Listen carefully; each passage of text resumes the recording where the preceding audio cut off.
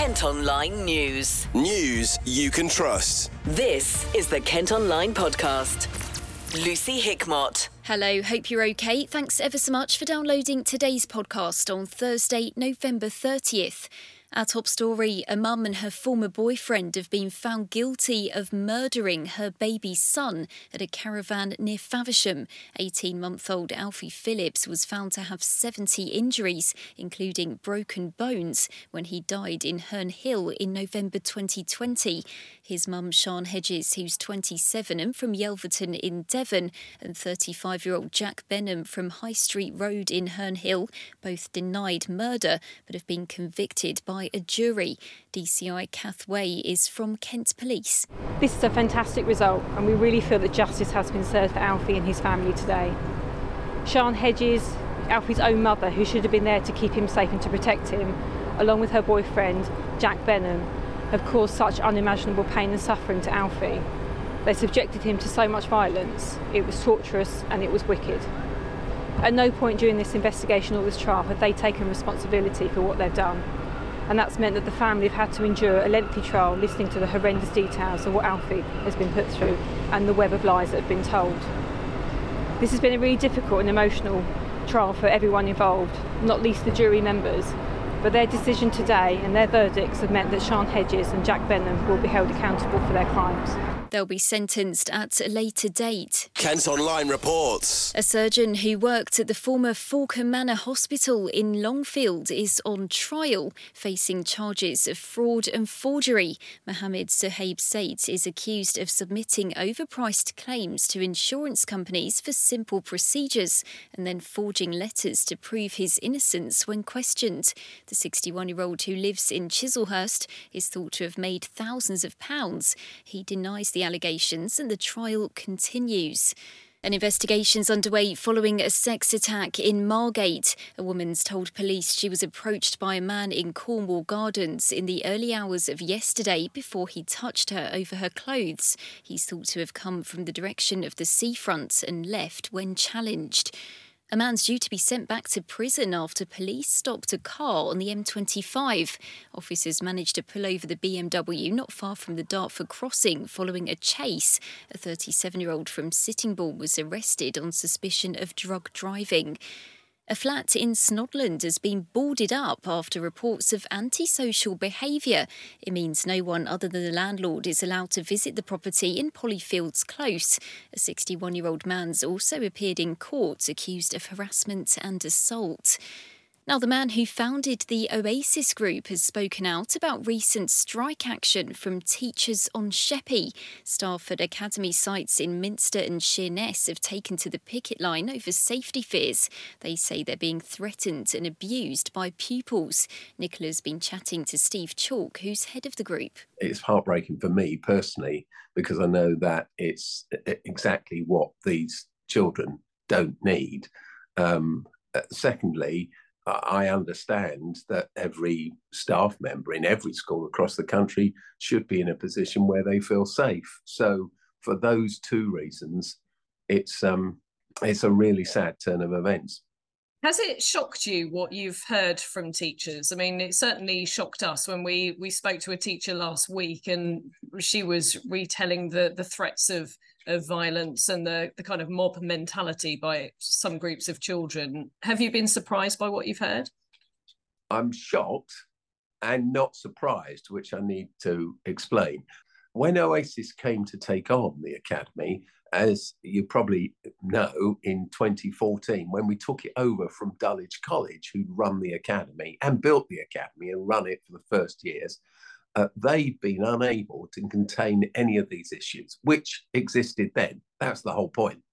And the government asked Oasis to step in because the academy was failing and all of this kind of behaviour was evident then.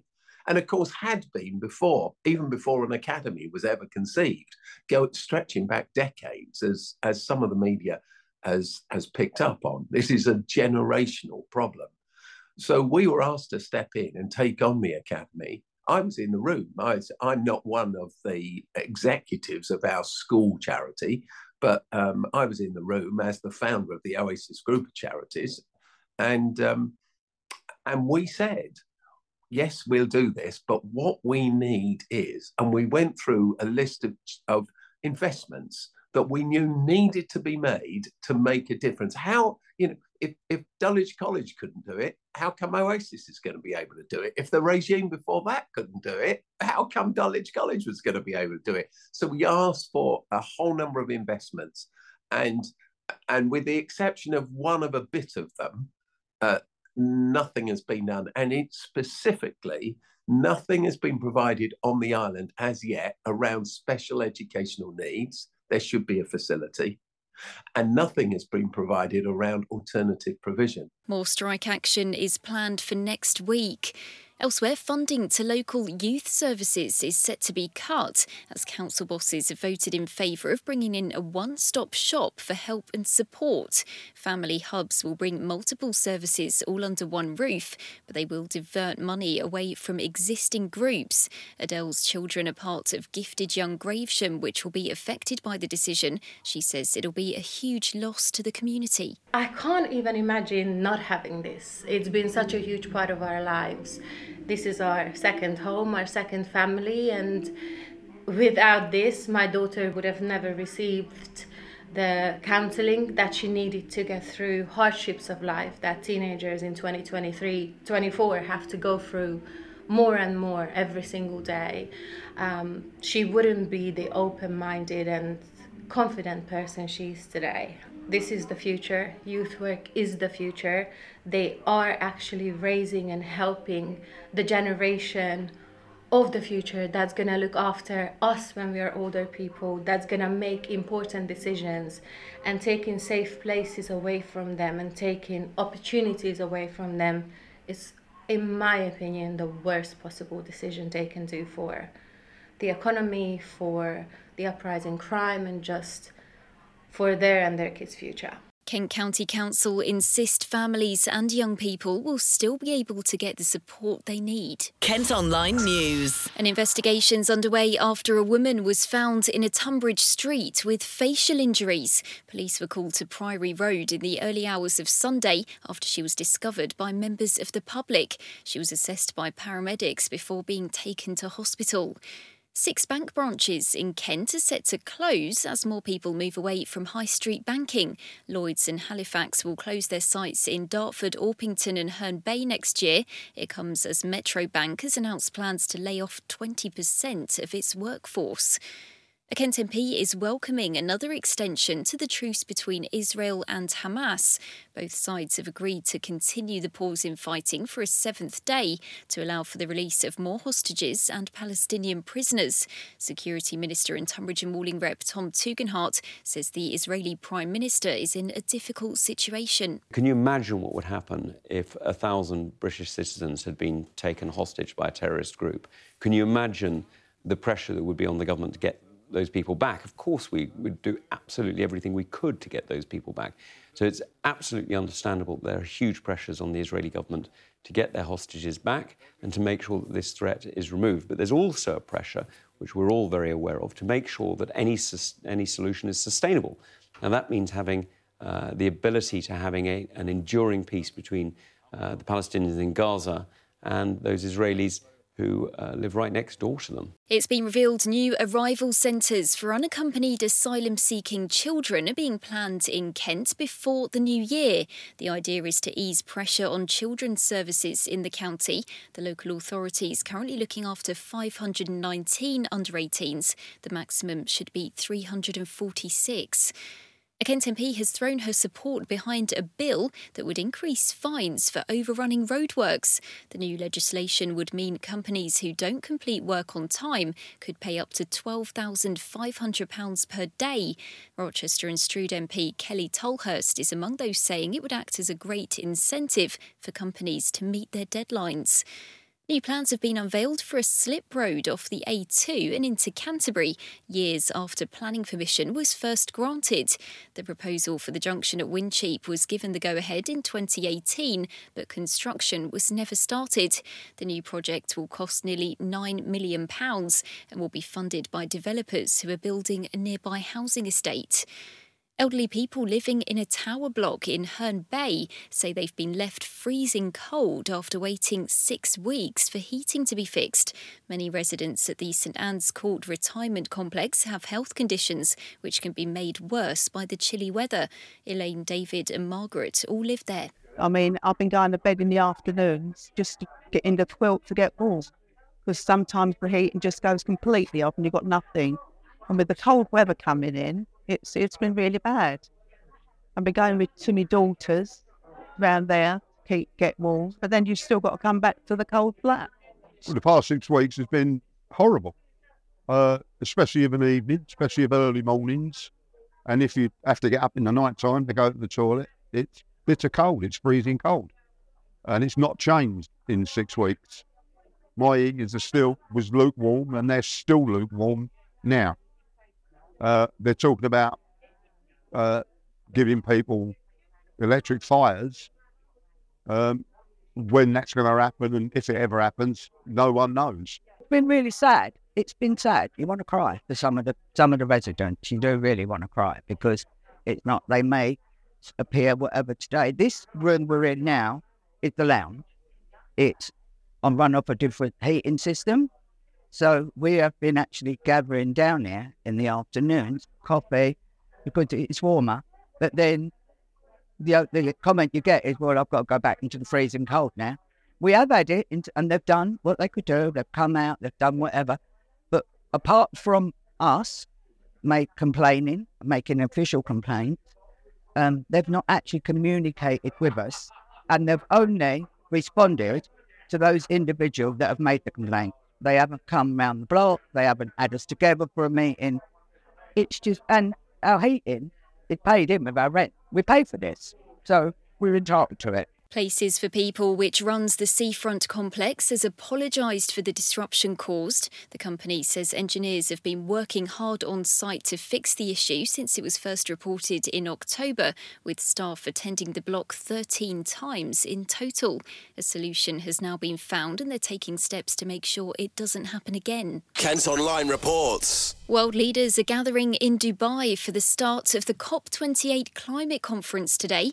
It's been described as a milestone moment as we take stock of progress on the Paris Agreement from 2015. Here in Kent, initiatives are continuing to reduce plastic waste, cut carbon emissions and protect the environment. Adventure activist Kate Strong has spoken to children at the Green School Awards in Ashford. We can't always rely on our leaders to do the right thing, not for desires, but it's great to see the kids getting involved and actually taking affirmative action around this topic. And tell us what you've been doing over the past year. You've been on a bit of a challenge, haven't you? Yeah, I have. So on a handmade bamboo bike, I cycled 3,500 miles around Britain, visiting communities and schools, just as what we're seeing today, to hopefully give me hope and realise that there are great projects and initiatives out there, and there are.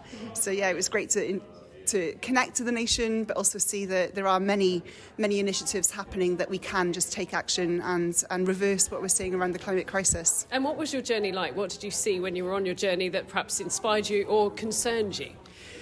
So the inspiration is really simple grassroots ideas. Women planting fruit trees outside supermarkets. So one, we can save money regarding food. There's the education piece around where our food comes from, and also buying locally and in season, and removing our waste as well. But there's also the high-level engineers who are innovating ideas to remove plastic and microplastics from our cosmetics using collagen from leaves. So it was just great to see really simple ideas that we could all do. We could all plant a fruit tree in a local car park or a bit of grassland near our house, but also knowing that there are the scientists investing in bigger projects to make sure that our food chain, our water and our land is protected as well. Anything that worried you whilst you were on your journey? Because when you're on a bike, I guess you get to stop and you get to see the surrounding area a bit closer than you would if you were in a car. Yeah, I think the main concern was it took me a few weeks to realise, but I kept saying, oh, look at the green, look at the nature. And then I realised it's monolithic. What I'm seeing is one type of grass, one type of hedgerow, very few diverse colours. So that is quite a concern, that we're not having different grasses in our fields. We're only seeing one style. So that is quite a concern. And I suppose what we need to do is plant, even just putting clover in our grass, so we have that beautiful green idyllic garden, but we're also adding more diversity for our bees and our insects to be able to feed off as well. And for an athlete, I guess it's lovely when we have beautiful weather and you can get outside and it's lovely and warm and dry, but that's not always a great thing, is it, particularly for the environment? Well, no, this summer, last year we had record temperatures of over 40. This summer we hit the wettest July, I think, on record as well. And I was cycling through that. And it just drove home again. One month I was burning and blistering. The next month I was freezing cold and shivering in my tent. We do not know what's happening. And that's the problem, is we're seeing 100-year weather reports every other year. And it's only going to get worse. So we really need to address it immediately, because the weather will only become more unpredictable, more unstable, and actually more extreme as well. And are you hopeful for the future with, this younger generation clearly very passionate about ecology and the environment and doing something to protect it? I haven't found one thing to give me like, this is it, we're set, the future is guaranteed. But I haven't found a reason to not have hope either. And we do need to take action. And yes, the future generation holds a lot of motivation, inspiration, and that youthful spirit. But it's up to us oldies as well to keep doing our bit as well. So yes, I do have hope, but we still need to keep our foot on gear 5 on the pedal and keep moving forward and asking what else can we do every single day. Wildlife experts have revealed a former golf course in Medway that's set to become a new park is home to great crested newts and 34 species of birds. A survey of Deangate Ridge in Who has been carried out to find out what impact creating cycle routes and paths would have. The newts are considered to be internationally important. Meantime, wildlife activists say a wind turbine in Kent that's set to be torn down has become home to nesting peregrine falcons and ravens. They claim removing the structure in Richborough between Sandwich and Ramsgate will add to the relentless destruction of habitats. A nest box was placed nearby, but the birds haven't taken to it. Kent Online News. A circus in Herne Bay will have to find a new home after local residents lodged complaints about noise and mess. Santa's Circus was parked up in Hampton Bay Park for almost 3 weeks in August, but the owner of the site says they're not welcome back. Circus boss Ernest Santos says his team turned down the music after a resident complained and switched off some lights, and he wasn't aware of any further issues. Plans to extend the pier in Herne Bay have been put on hold. The idea was most recently suggested in 2019 at a cost of around £5 million. But current bosses say rising costs mean it's not looking very likely to happen. We're being invited to have our say on plans to sell some of Kent's windmills. Kent County Council are planning to sell 8 of them, including ones in Mepham and Ashford, in a bid to raise money.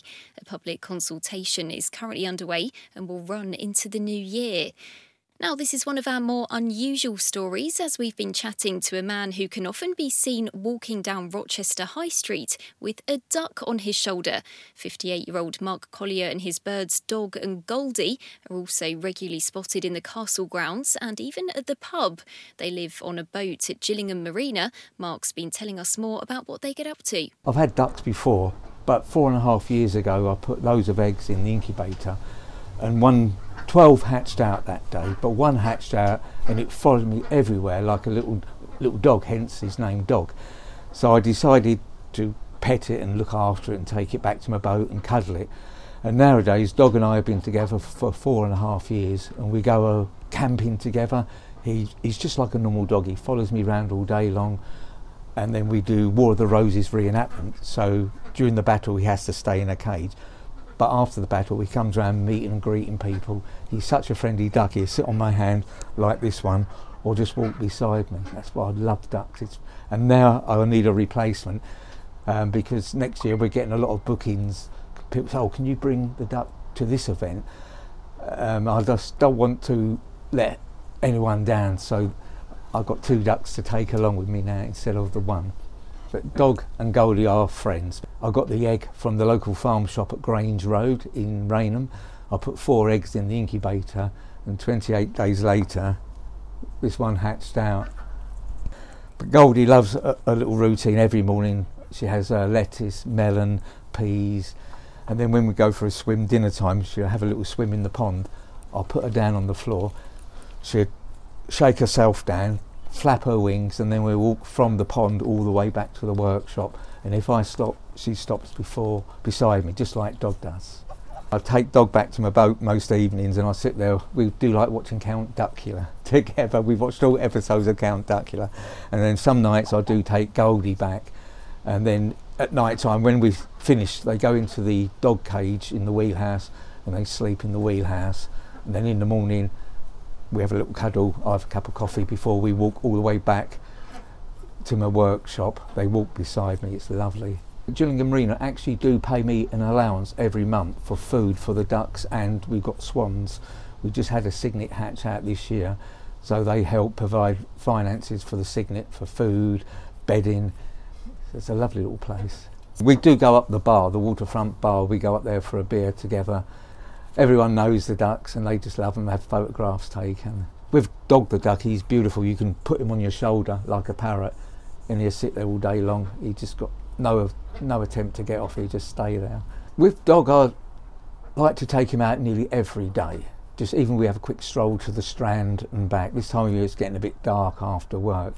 It is very, very, most people when they stroke Goldie or Dog, they say, wow, I've never touched a duck before. They're so soft. And the smile on their faces, you think, yeah, it's good. But the City Wall Public House and the Queen Charlotte do make us feel very, very welcome, very welcome.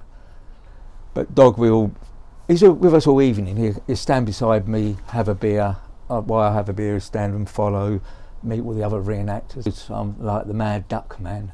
Everyone knows me as the Mad Duck Man. But it's just lovely when people meet and greet them, the smiles on their face. You can see pictures of Mark with his animals in the story at Kent Online. A Kent couple with a combined age of 205 are thought to be the oldest in the country. Tim and Dorothy Walter from Wingham have been married for more than 80 years and say they've never argued. The 102 and 103-year-olds met when they were just 18 and tied the knot 3 years later.